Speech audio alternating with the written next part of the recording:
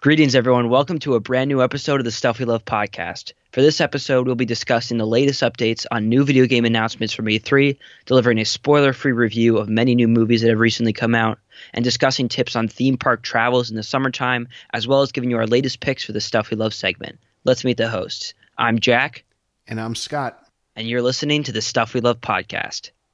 So to start out, we're going to be going over some of the newest announcements from E3 in terms of a lot of the brand new video games we're going to be seeing very soon this year as well as leading into next year. But before we do that, I want to talk a little bit and give an update on Fortnite. So obviously, a couple months ago, I gave my initial impression of Fortnite when we were discussing the game and the mass of its hysteria. And now, checking in a little bit later, I want to give you my thoughts on it. So probably 4 months later, the game is as popular as ever. There's been a ton of hype around the game, much like video games, like the app that with Pokemon Go that used to be very popular. The game blew up. It became very popular. And unlike Pokemon Go, its success has continued. And unfortunately for the game, as of recently, there has been a kind of declining trend where a lot of people are saying Fortnite is dying. Not only, my friends, but also across the internet. So there has been a little bit of a trend recently where a lot of people are saying Fortnite's dying, it's getting repetitive. There's aspects of the game that just won't be fixed in terms of different individual things that people are very frustrated with. And so a lot of people are getting frustrated with Fortnite. I know from personal experience, a lot of my friends are as well, and they're no longer playing it. So here's some of the things they have as a result that they're going to be, I think, planning to introduce to trying to reverse that trend. First of all, obviously there's a new season out for Fortnite. For those of you who aren't familiar, seasons are kind of like chapters in the game where they have different stories introduced. So, for example, they had a comet that was a big deal in Fortnite. People couldn't figure out what the comet was doing flying over the map, what it was going to destroy, and ended up taking out one of the very popular spots and replacing it. And so now they have a new chapter being introduced soon, and there's a lot of theories about what's going to be happening with that. One of those theories is that they're going to be introducing a new map, which is what I believe, because honestly, I think people are a little bit bored of the same map over and over and over again. So I think a new map might spice it up a little bit, and I think it might bring a couple people back to the game. Another one of the theories is that they're going to be introducing just a couple new features, some tweaks, and some fixes on the game.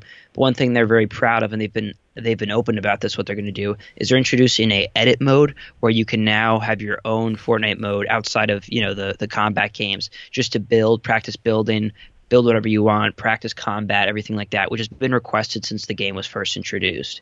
Some of the frustrations with the game include shotgun damage, which if you're not familiar, you probably don't care about. For those who are familiar with the game, it's something that has frustrated everyone where it's extremely inconsistent, not only for shotguns, but basically ARs, all the guns you're using, wherein you're shooting and either the damage is very different every time or it's not actually as accurate every single time. So that's one of the concerns that people are having. So we're going to see in the next couple months whether or not Fortnite takes a sharp trend downwards or whether or not it's going to, just kind of remain as popular as it is or kind of dive down a little. I'm of the opinion that it's definitely going to be losing some of its following, but just because of how many people are really a fan of the game, it's still going to be doing pretty well.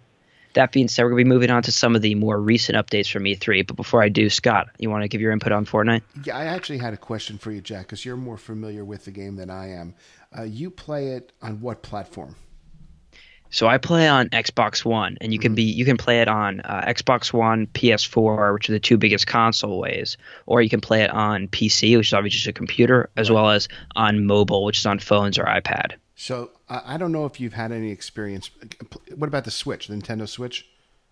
So they're going to be introducing on the Switch. They might have already done that, but I know it was. I saw some ads for it that they're going to be introducing on the Switch pretty soon. I've never played on the Switch, but the reason I ask is because there was an article in Wired magazine that says that playing Fortnite on the Nintendo Switch is an amazing experience compared to some of the other platforms. So I was just curious if you had heard anything about that or. That's really interesting. I hadn't because personally, I don't have the Switch. I never, was too drawn to the product, but I'll definitely, keep an eye out and talk to some people who have been using it. But yeah, it's currently used. You can play cross-platform, which is one of the terms they have, where you can play, from Xbox to PC all the way to mobile, and that's one of the things they're really proud of. But the game is facing a difficult position right now. As of this point, the creators have been really good in adapting and changing, but we're going to see over the next couple months what decisions they make and the impact it's going to be having on the community. How often do new seasons come out? Not too often. I want to say it's for 3 or 4 weeks at the least, maybe more. Right. And within that, there's different weeks. Actually, I think that it's actually 10 weeks per season now that I'm just thinking of it, because I know they're on week 7 right now in the current season. And now that I think about it, and they're goes up to week 10, I believe. So it's typically 10 weeks per season now that I think about it. And so it's pretty long time. And each week you're just trying to complete different challenges to get up to the different characters that they have offer each chapter. And Jack, my last question on Fortnite is, do you have any experience using a phone app for Fortnite and how that relates to your progress on another system? I do. I played on mobile just because it was very popular, because everyone's like, oh, you can play Fortnite away from home now. But it was horrible. Nothing against Fortnite. Like, the game does involve a lot of intricacies in terms of, building, accessing all your weapons, moving, etc., jumping. And it's just, in my opinion, impossible to do on the phones, because you can only use your 2 thumbs, versus when you're using a console, you're using, like all 5 fingers with different buttons. So it was pretty horrible. Typically people who play mobile aren't very good, just because like it's impossible to use. And like, just think about shooting, for example. You have to drag on the screen where you're trying to shoot, which is a lot more difficult than on console, where you're just using your thumb to move the joystick around while you're shooting. Or PC, which in my opinion is if you want to be the best player, you're going to use PC, because it's just a lot more controllable with the mouse and all the different hotkeys you can use. Right. But that's pretty much it for Fortnite. There's a ton of other video game news, which I'm excited to get into, that came out of E3. The first is Destiny 2. So many of you might be familiar with Destiny 2. It's a very popular video game. It's kind of like a shooter, but has a lot more intricacies. To describe it, it's kind of like a blend between Halo and Call of Duty, and people might be offended that I'm using those comparisons, but from my experience, that's really what it's similar to. But the news is that they're going to be releasing a new DLC, and DLC just stands for new limited content that they're going to be having, and typically that content you have to pay for. And so people who are big fans of Destiny love Destiny 1, or for the most part enjoy Destiny 1, but weren't that big of fans of Destiny 2. They thought it missed the mark on a couple different areas. So Forsaken, for a lot of people, is kind of seen as redemption, because if I believe I'm correct, I remember Destiny 1, while it was very popular, the initial launch wasn't super successful, but they put out a DLC similar to this one, and then people really enjoyed the DLC. So I think a lot of Destiny players are hoping the same thing's going to happen with Forsaken. Obviously, a lot of people are frustrated that they keep having to pay more and more money to see, to use the game and then find out if they like it or not. But they've been introducing a lot of new things. They have a new game mode, as well as a couple new classes and weapons as well. They're introducing bows and arrows, which are going to be used in the game, which is pretty cool. The release date is going to be on September 4th as of now. This is what they're predicting. And a lot of people are excited for it. I don't know yet what the price is going to be, but I believe you can pre-order. So I assume then, the price is available for you to find. But a lot of hype surrounding that DLC. Hopefully Destiny players are hoping that, Destiny really does get it right this time, because there has been some frustration with the progression in Destiny 2. So another really popular game that's coming out is that they announced is Battlefield 5, and it did face a little bit of controversy because it features a female character on the front cover, and you're going to be playing a female-led campaign. And so a lot of people are frustrated, saying that it's not historically accurate, because typically there weren't as many female soldiers in battle. But the game has responded saying that is their portrayal of how history was fought, and actually apparently people are doing research on this. There were some female units in certain divisions of in World War II, for example. And so there is a little bit of controversy there. For the most part, people are just happy to see a new Battlefield game, but a lot of people are boycotting the game for that reason, that they don't want to have an inaccurate portrayal of history in their opinion. And so we're going to be seeing how that plays out. And that release date is set in October 19th. Mm-hmm. From the trailer itself, I was really impressed with the game. It looks awesome. You can check it out on YouTube. The graphics were amazing.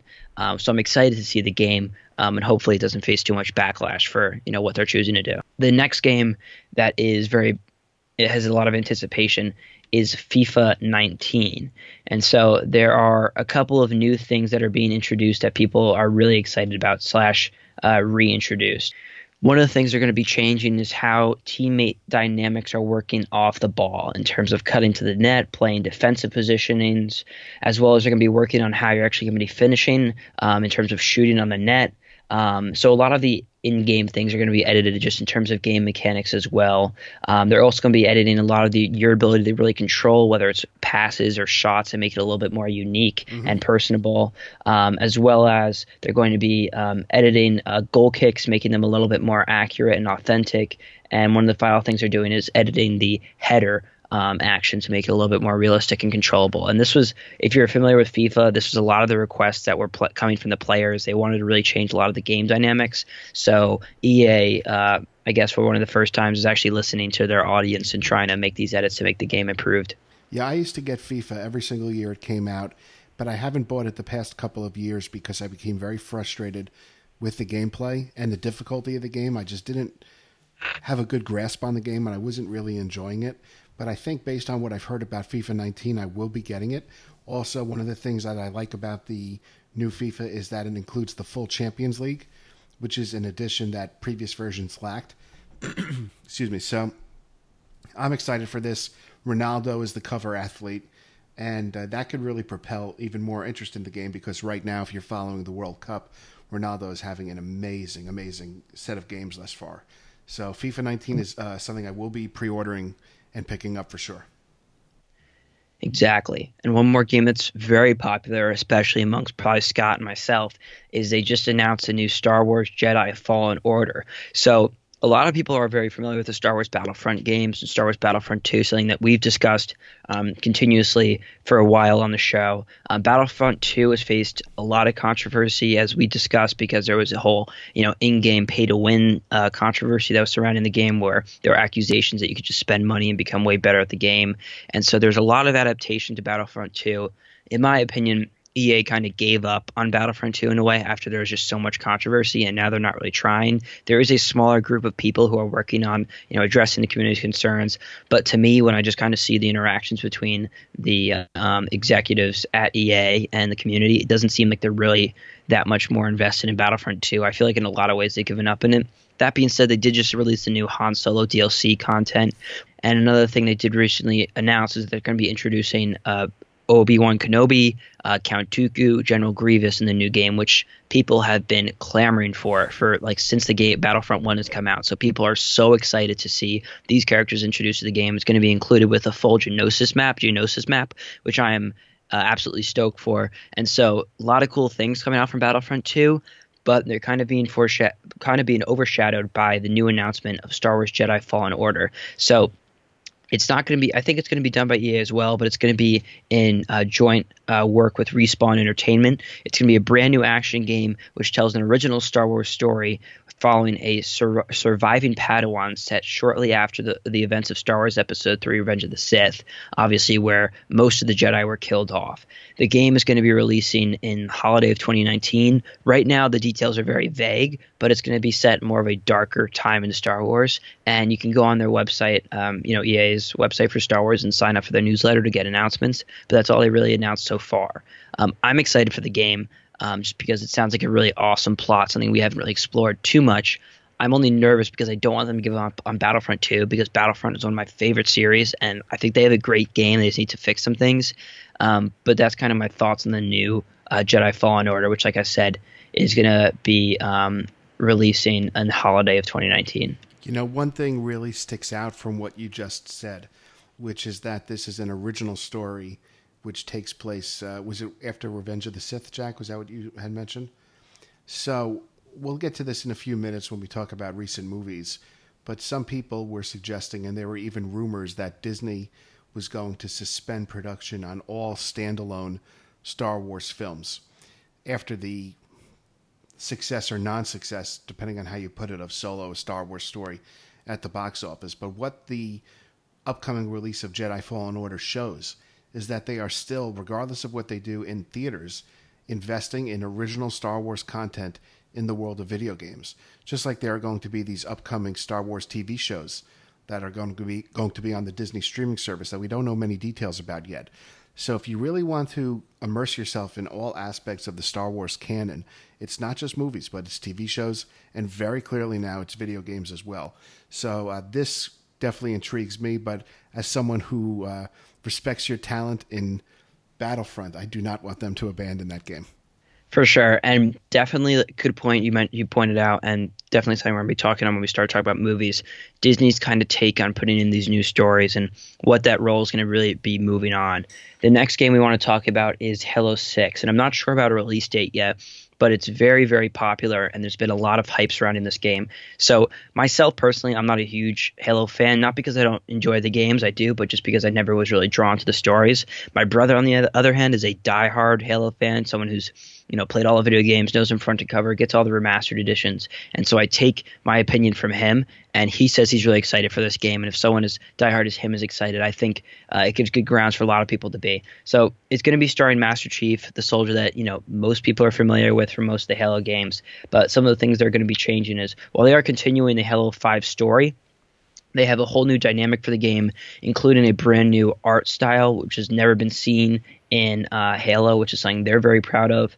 And it says they're going to be taking some of the most iconic and popular art styles from the past, combining with a new visual take on the future. And so for many of you, Halo, the visuals are some of the most impressive in the video game world. So to see that they're going to be really revamping it and making it even better is really exciting. And so Halo is definitely a game to keep on your radar. I think it's going to be a little bit of an underdog just because it hasn't been super popular as of recent, but I think the new introduction is going to bring back a lot of the hardcore fans and introduce it to a new generation. So I'm excited to see it. Yeah, Halo is a classic game. I've owned, I think, almost every version of the game, but it does get a little repetitive, and that's what happens when you have 5 previous versions, basically, of the same game. And I think what intrigues me here, like you said, is the new revamping of the art in the game. I'm very intrigued to see what that looks like. And I'm curious how, like you said, the reintroduction of Halo is going to play in a world dominated by Fortnite. Because Fortnite is the game right now, everywhere you look. Halo is really, to a large degree, an afterthought to everyone except for gamers. And I'm curious as to what reaction the video game community is going to have to Halo 6. Because when you get to numbers like 6, for how many versions of a game are out, it gets a little risky. That's a good point, Scott. Also, like, a lot of people criticize Fortnite, some of the more elder gamers, because if you look at it, it almost looks like a comic game. Like, all the designs are very simple. It's supposed to look cartoony. So people are like, is this really where we've progressed in the video game world, where we now have everyone worshiping this game, which is like simplistic? A lot of people said, this isn't my opinion, simplistic, easy, just for little kids. And so it's definitely a contrast from what the general trend is now, where Fortnite, a game that's pretty simple, is very popular, versus Halo, a game that's so contrary to that view, where you have to be a lot more dedicated. You have to know the story. You have to be enamored by the visuals. Very different game from Fortnite. So it's interesting to see how the two dynamics are going to compare and play out. We could probably have a full episode sometime soon talking about what draws us to certain video games. And I know that for me, right now, one of the things that is a selling point on a new video game is if it has a retro type look. It just brings back a lot of great memories. And again, we can explore this in more detail. But that, to me, grabs me more than a game that has amazing graphics. Those are great in their own right. But if something has a retro feel to it, that sucks me in. So for our next segment, we're going to be talking about some recent movie releases. We are now fully immersed in the summer 2018 movie season, and there have been some very popular and successful films out there. Let's talk about the one that was number 1 at the box office last week, but dropped down to number 2 this week, and that's the long-awaited sequel to Disney Pixar's The Incredibles 2. This movie opened to rave reviews, some of the best reviews an animated film has gotten in recent years. I have yet to see it, but I am planning on seeing it within the next couple of weeks. But I know many people who have seen it, and every single person has had a positive take on the film, saying that it's funny, enjoyable, action-packed, and just like the original Incredibles, includes a lot of dialogue that would appeal to older fans as well as the younger kids that are seeing it perhaps for the first time and learning about the Incredible family. There is also a major tie-in between the film and what's happening at some of the theme parks this summer. Walt Disney World's entire marketing campaign is based on The Incredibles, actually, for visitors coming this summer. And there's going to be things in the parks for people to do related to the movie The Incredibles 2. So, Jack, let me ask you, I know you saw this movie. Give us your take on it. Spoiler, keep in mind that no spoilers. So just before I give my review on the movie, I just wanted to build off of something that Scott said. They are taking these Incredibles 2 movies and really making it as a launch pad for a lot of the new things they're introducing at the parks. I know I was following on Instagram Disney's some of their postings and their stories, and they've launched the Pixar Pier in California. And this is, from what I've seen so far, from what they've been posting, based largely around the Incredibles franchise. They have what's called the Incredicoaster, Yes. which features a lot of the characters throughout. And so there's definitely Disney's really seen that people really react well to this movie and are definitely investing largely in the Incredibles movie. So in terms of the movie, I thought it was fantastic. It's been a while since I'd seen the first one, so I was just kind of basing it off of what I remembered from the first one. But I thought Incredibles 2 was better than Incredibles 1, and for a lot of reasons, but most of all just because I was so impressed. Disney's faced a lot of criticism because they've been seen as taking classic movies like the original Star Wars trilogy, and a lot of people think that they've been ruining them in the new trilogy, which is open for debate and we'll talk about later. And so I was just really impressed to see Disney take a classic movie like Incredibles 1 and build off of it and draw new audiences into it while still keeping a lot of the things that people loved about Incredibles 1 into Incredibles 2. And so Incredibles 2 was, for a lot of the reasons Scott said, it was funny. It was enjoyable. The characters were the same people you knew and loved from the first one. One thing I really liked was, although it is a cartoon movie to a degree, obviously it's animation, I was impressed that I found at one point in the movie, I just stopped and thought to myself, why am I so interested in this plot? When they had the story I'm not going to spoil anything, but obviously there is, like a mission they have to do, for example, and there is, a plot there is a plot point they have to get to.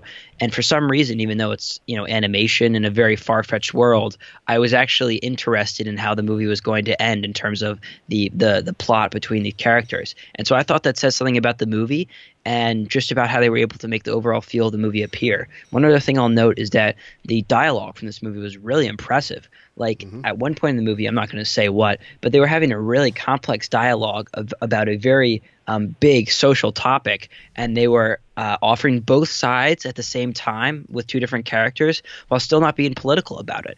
And it was just really impressive for them to combine into what's considered more of a kids movie. I don't want to offend anyone who grew up with The Incredibles who's now older, but what is more of a kids movie, they included a lot of really complex subjects in. So I was really impressed. And the dialogue, and you see a lot of these new movies, is stale and old and boring, and really you're just like, oh, what the heck. Whereas in this movie, it was interesting, it was vivid, a lot of the lines you can quote, and I know we walked out of there saying a few of the lines for the movie just as really good, thoughtful lines. So the movie was great, not only because of the animation, the action, but just because everything from the smallest details out to the larger picture just seemed like they really did a good job of maintaining what people loved about the original ones, but introducing new twists. Mm-hmm.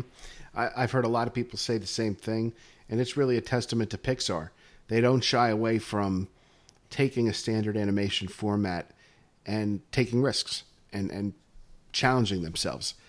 Another movie which I am embarrassed to say I have not seen, although my notes here are filled with reasons why I haven't seen it, because I know a lot of our listeners would be angry at me, and that is Avengers of Infinity War, the movie that arguably kicked off the summer 2018 movie season, a movie that made $1 gazillion at the box office, and that people were rushing to see opening weekend in droves. So I heard great things about it. I know that people have been emotionally touched by the film, which leads me to sort of have some guesses as to what happens. I can't believe I've avoided certain spoilers up until this point.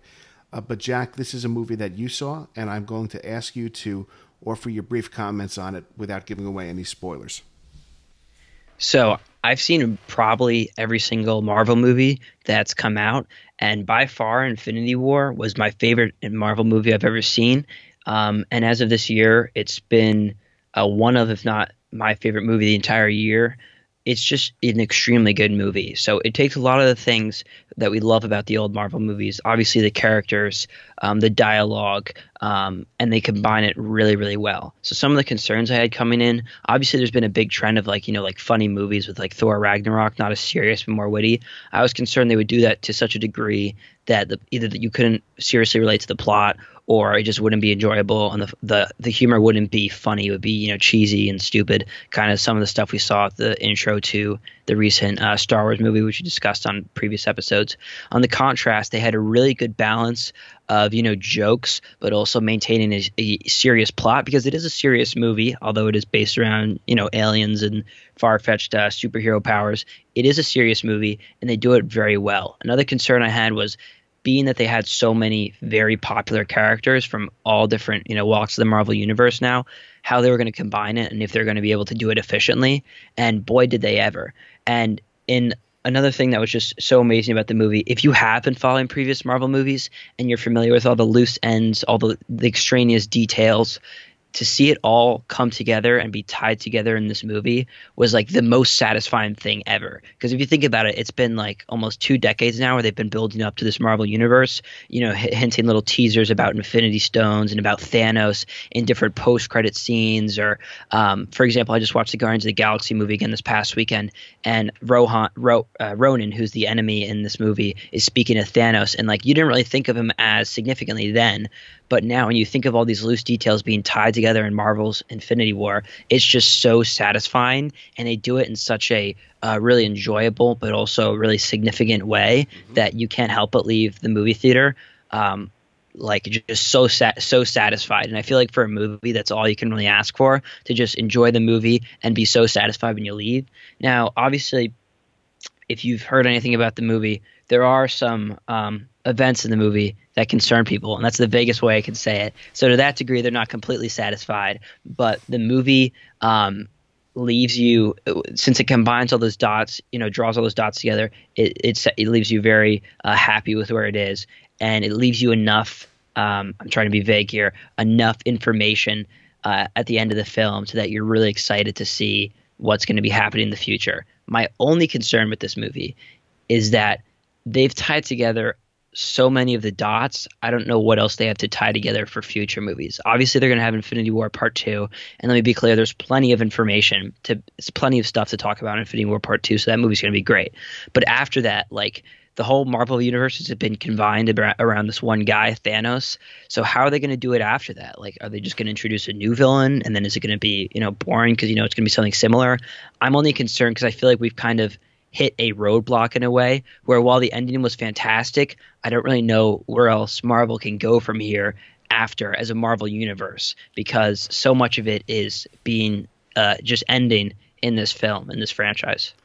I think it would be interesting to take a look at how many of the upcoming superhero films by Disney are Marvel movies as part of this universe, because you could get that schedule through 2020 at least, probably even further out than that.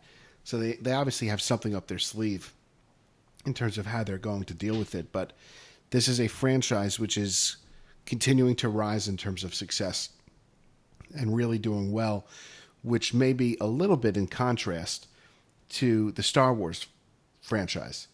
The last movie we were going to talk about this week was Solo, a Star Wars story. Now, in terms of the film itself, I saw it opening night. Actually, I went the Thursday night before it officially opened, and I don't have many bad things to say about the movie.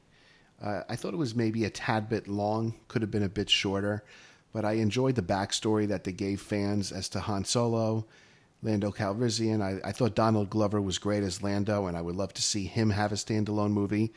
In terms of the actor that played Solo, I thought he did a very good job. I was a little nervous going into it as to what type of performance he would give, but I found him to be quite convincing, even though those are some tough shoes to step into. It's very hard to play Han Solo when we all think of Harrison Ford in that role. I thought that there was not enough in there that was really groundbreaking visually in terms of the Star Wars universe. I didn't see anything in there that kind of blew my mind or that drastically changed my appreciation of Star Wars or the way I looked at certain plot points going forward, but it did provide enough of a backstory where you feel like you're getting a fuller picture of the story of Han Solo. That's my take on the movie. I gave it, if on a scale of 1 to 10, probably a 7 to a 7.5. But I know that the movie is not as popular with others, and its success or lack thereof is being hotly debated. So first, Jack, let me ask you, what did you think of Solo? So, like you with Infinity War, I haven't seen Solo yet, Oh, okay. but I've spoken to a lot of people who have. So I'm just gonna give kind of my 2 cents on what I've heard from other people, and then what it kind of means for these Star Wars movies. One thing I'll just add note before to kind of lead into this is what I've heard is Solo's an enjoyable movie. It's not the best Star Wars movie. It doesn't compare to something like Rogue One, but it's enjoyable. You get a little bit of a taste of what it was, what Han Solo's early life was, what Lando's early life was, but it's nothing groundbreaking, like Scott said when describing, the scenery.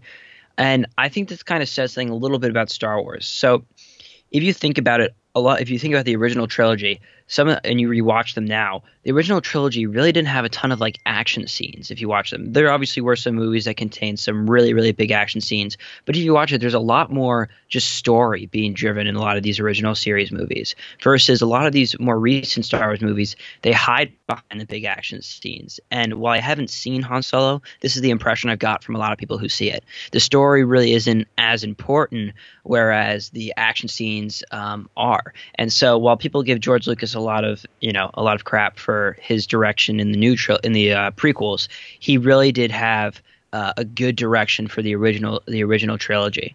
And so that's what's really lacking from the Star Wars universe. And I think that's as a result why so many people are frustrated with the Star Wars universe as a whole. When you see people look at the new trilogy, they just don't love the story. And so yeah, there's cool lightsaber fights, there's cool visuals, tons of things are cool, but they can't get behind the story just because it's not the same kind of ideals that were kind of driven in the original trilogy. And I say ideals because people did criticize the new trilogy movie, saying it was just like A New Hope but with different characters. And I wasn't really a fan of that either, because I don't think people want to have the same plots over and over again, but they do kind of want to have the same feels and ideals that they got when they were watching the original trilogy. When you watch the original trilogy, like, you're deeply involved in the story. You become attached to the characters. You become attached to the whole universe as a whole. Whereas when you watch these new trilogy movies, like, you don't really feel too attached to the movies. It's just like a good action scene with new characters.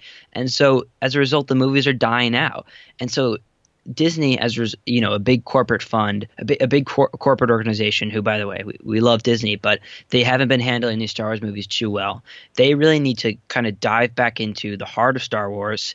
In my opinion, make production smaller. Don't make it as big with tons of different people working on it, firing a new director every other 5 minutes. Maybe bring back George Lucas on some of this. I feel like people would love to see him have a new, give some input into the new movies, because he really has none, and then see where the direction goes. And one other thing I'll add is people, as a result, since Han Solo didn't do great, Disney's pulling back, like Scott said earlier, on some of the new original Disney stories, including, I've heard whispers, pulling back a little bit on the Obi-Wan movie that was rumored to be in the works. And that just absolutely sucks, because while a lot of hardcore Disney fans were upset with the new trilogy, upset with the Han Solo movie, everyone has been dying for an Obi-Wan movie forever. And now for them to say, oh, Han Solo didn't do as well, now we're going to pull back on Obi-Wan, just shows how the Disney corporate that is working on these Star Wars movies really do not know what their fans want. I have so many thoughts right now that I'm just going to try to organize one by one. The first thing I'll point out is that I don't believe Disney has a new Star Wars movie coming out, perhaps until the holiday season of 2019 at this point. I think that's the next in the Force Awakens trilogy. And J.J. Abrams is returning to direct that. So I think it's good that they're taking a break. If I'm right about that, I'm pretty sure I am.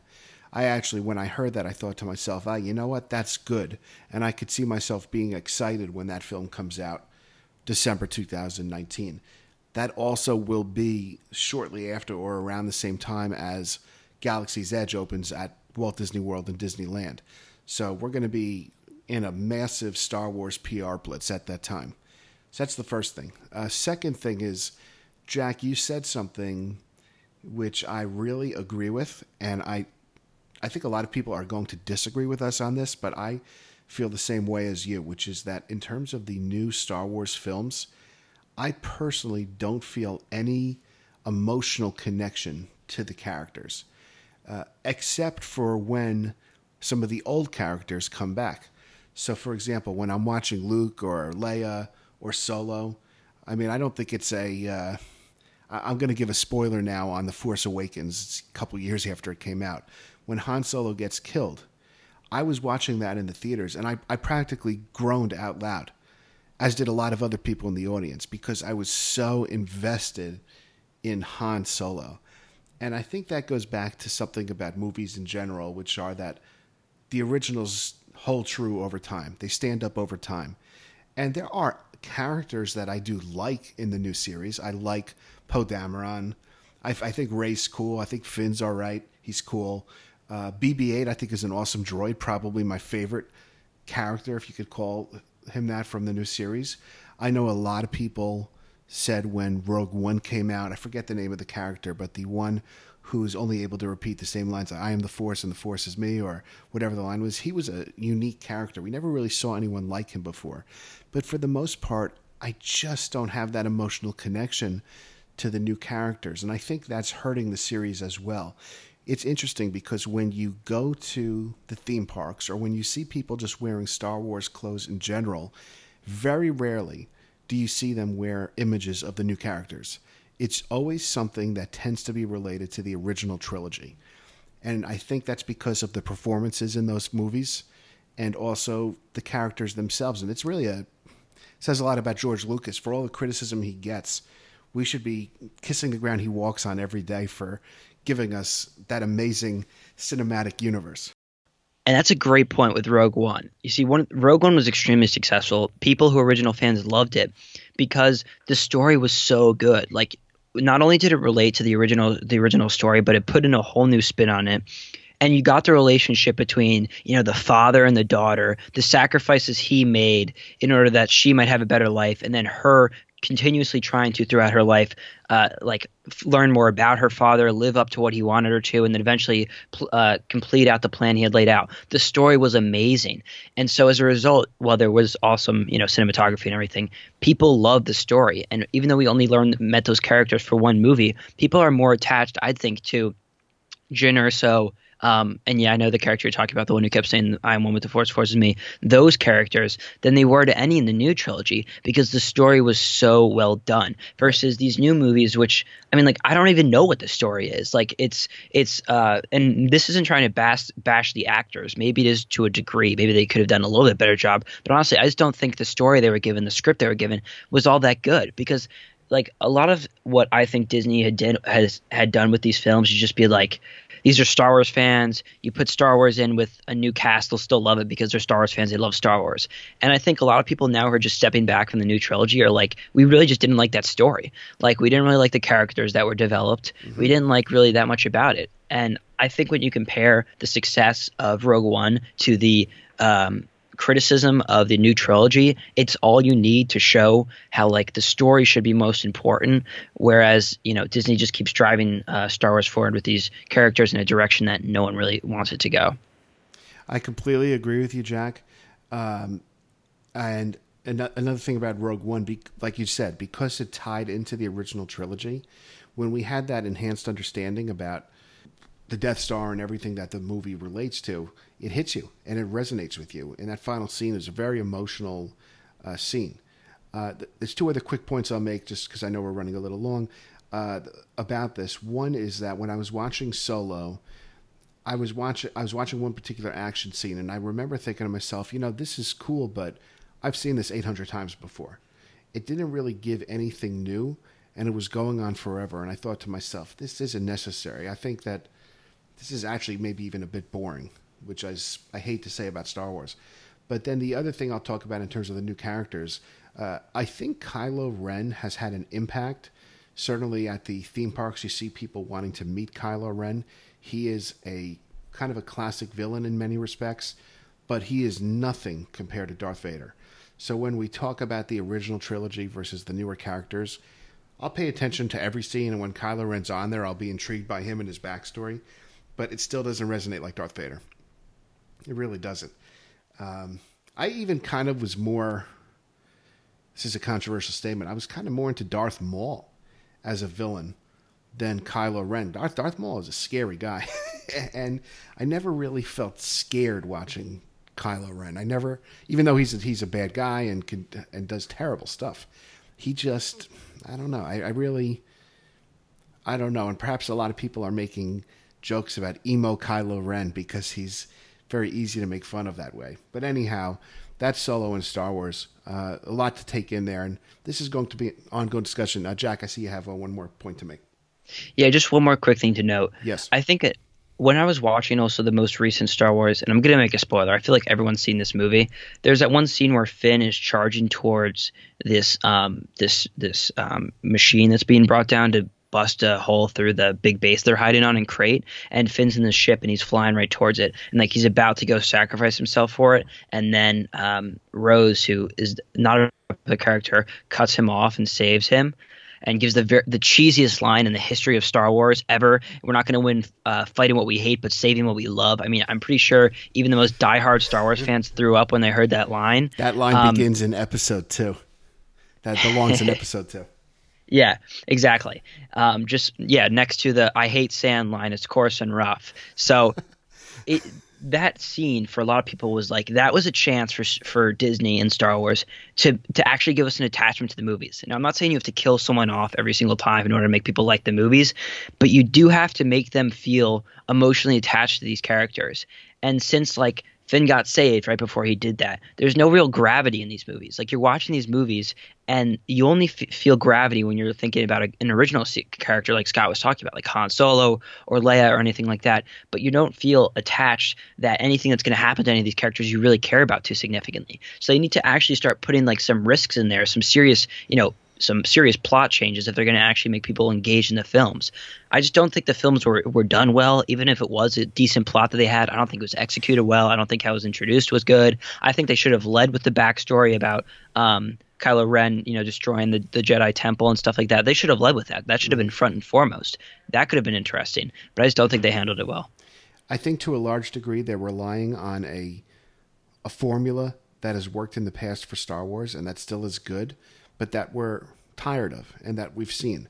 And if we want to see that formula, we're going to go back and watch New Hope or The Empire or Jedi. We're not going to choose to say, oh, you know what, I'm going to watch Last Jedi so I could get my traditional Star Wars entertainment. And that's a problem. That's a problem. I mean, Star Wars is still fine. It's still making a lot of money, and the theme parks are going to be crazy when the Star Wars regions open, but this is something that is getting a lot of attention. There's no doubt about it. This has been talked about a lot. So I'm glad we talked a bit about it tonight on the podcast.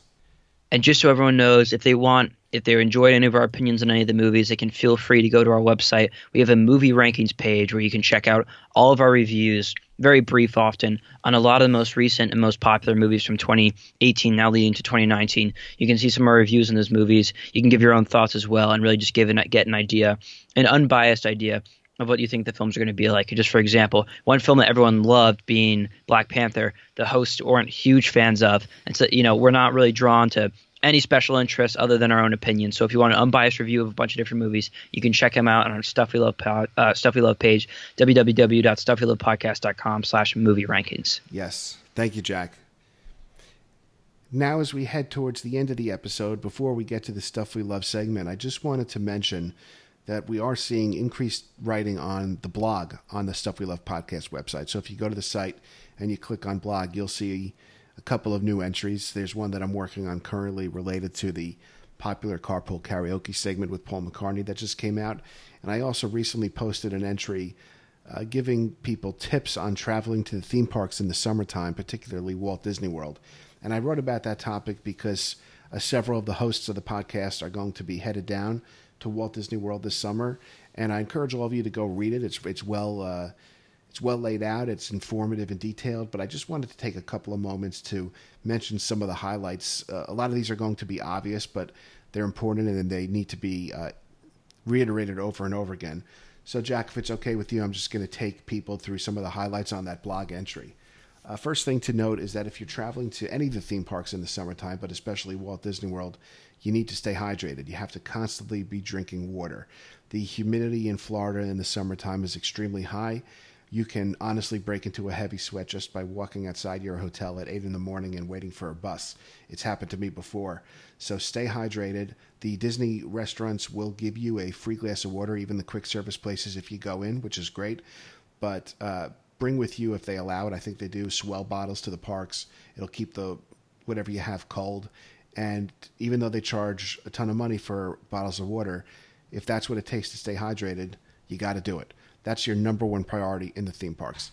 Second thing is that you have to plan your day pretty well, and you need to pace yourself in the park. So for me, having been to the Walt Disney World many times in the summer, what I like to do is get to the park early in the morning.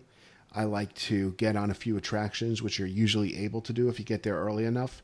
And then early afternoon, because it gets so overwhelmingly hot, I like to head out and either spend time indoors, take a nap, catch up on some rest, or go swimming, because no matter how humid it is outside, if you're swimming in the pool, you're not going to get dehydrated. You'll feel refreshed and very good.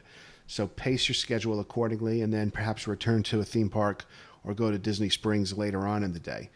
And then finally, watch your eating habits in the parks during the summertime. We all love the classic theme park food, which isn't the best for you health-wise, but tastes so good.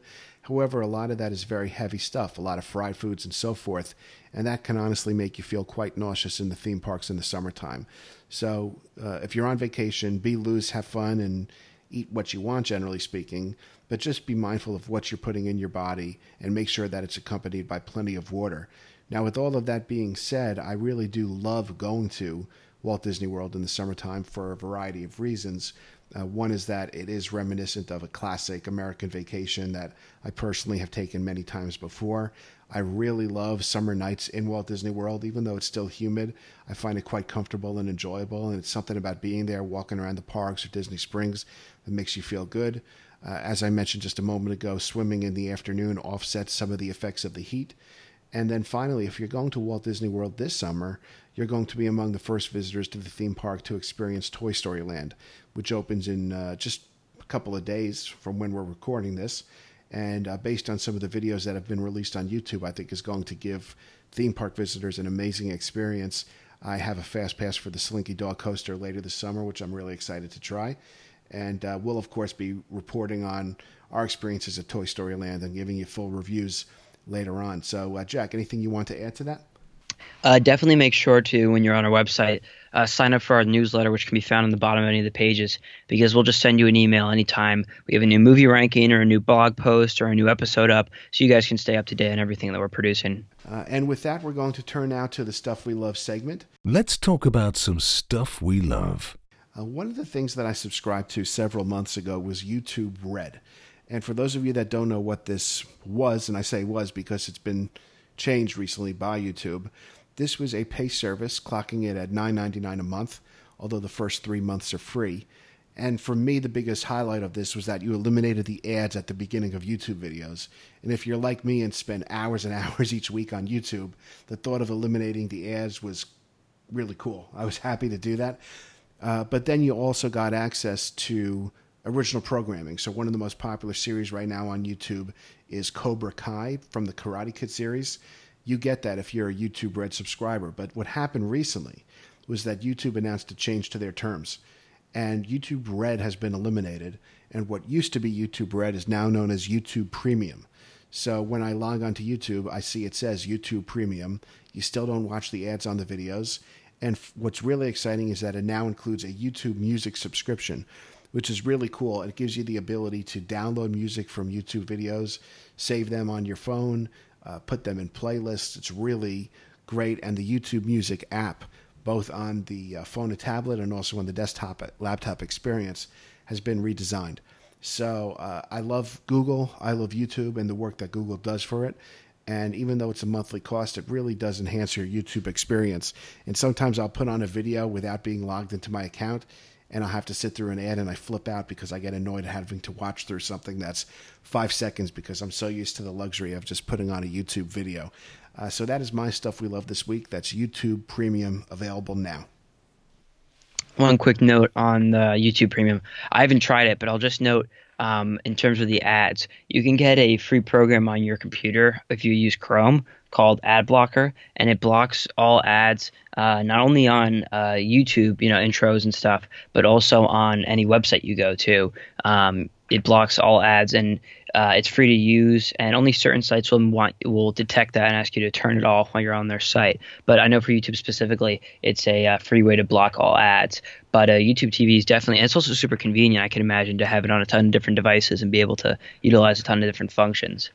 That being said, the Stuff You Love segment product that I have this week is an app. So in tandem with a lot of things we've been talking about in terms of the park and making them as accessible as possible, the app I really enjoy is called Disney World Lines. It's from touringplans.com, and it's a really cool app.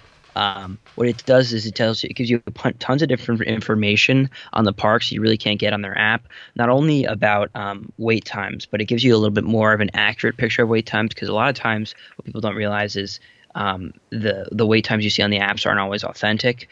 But this app tells you not only what wait times are authentic, but also what parks are most crowded on certain days, so you can plan as well. You can also get certain information about what rides they think are going to be crowded for that day. It tells you which park to visit on a scale of 1 to 10 for each day, for which parks to visit to plan ahead on what's going to be most crowded. It also it has like a blog page where tons of different people are talking about different experiences they've had. And it also gives you every fast pass selection, so you can see on there what are your options leading up. And it's just a super convenient app to have when you're in the area to really make your Disney experience as stress-free and as easy as possible. Jack, that's a great recommendation. I have used Touring Plans and Lines before. It is right on the money, and they are so advanced and smart. They're constantly updating their formulas for determining crowd volumes, and it's really, many people would consider to be an essential app for people who are taking a theme park vacation. So real good recommendation this week. And with that, I'm going to begin closing out this show. I'm going to mention a few different things. First of all, we'd like to ask if our listeners can go on iTunes and leave us good 5-star reviews. That makes it easier for others to find our show.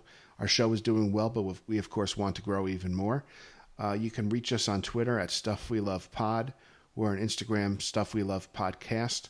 We have a Facebook page. Please visit it. We're posting content there and are going to be working on doing that on pretty much a daily basis. As was mentioned earlier in the show today, our website is stuffwelovepodcast.com.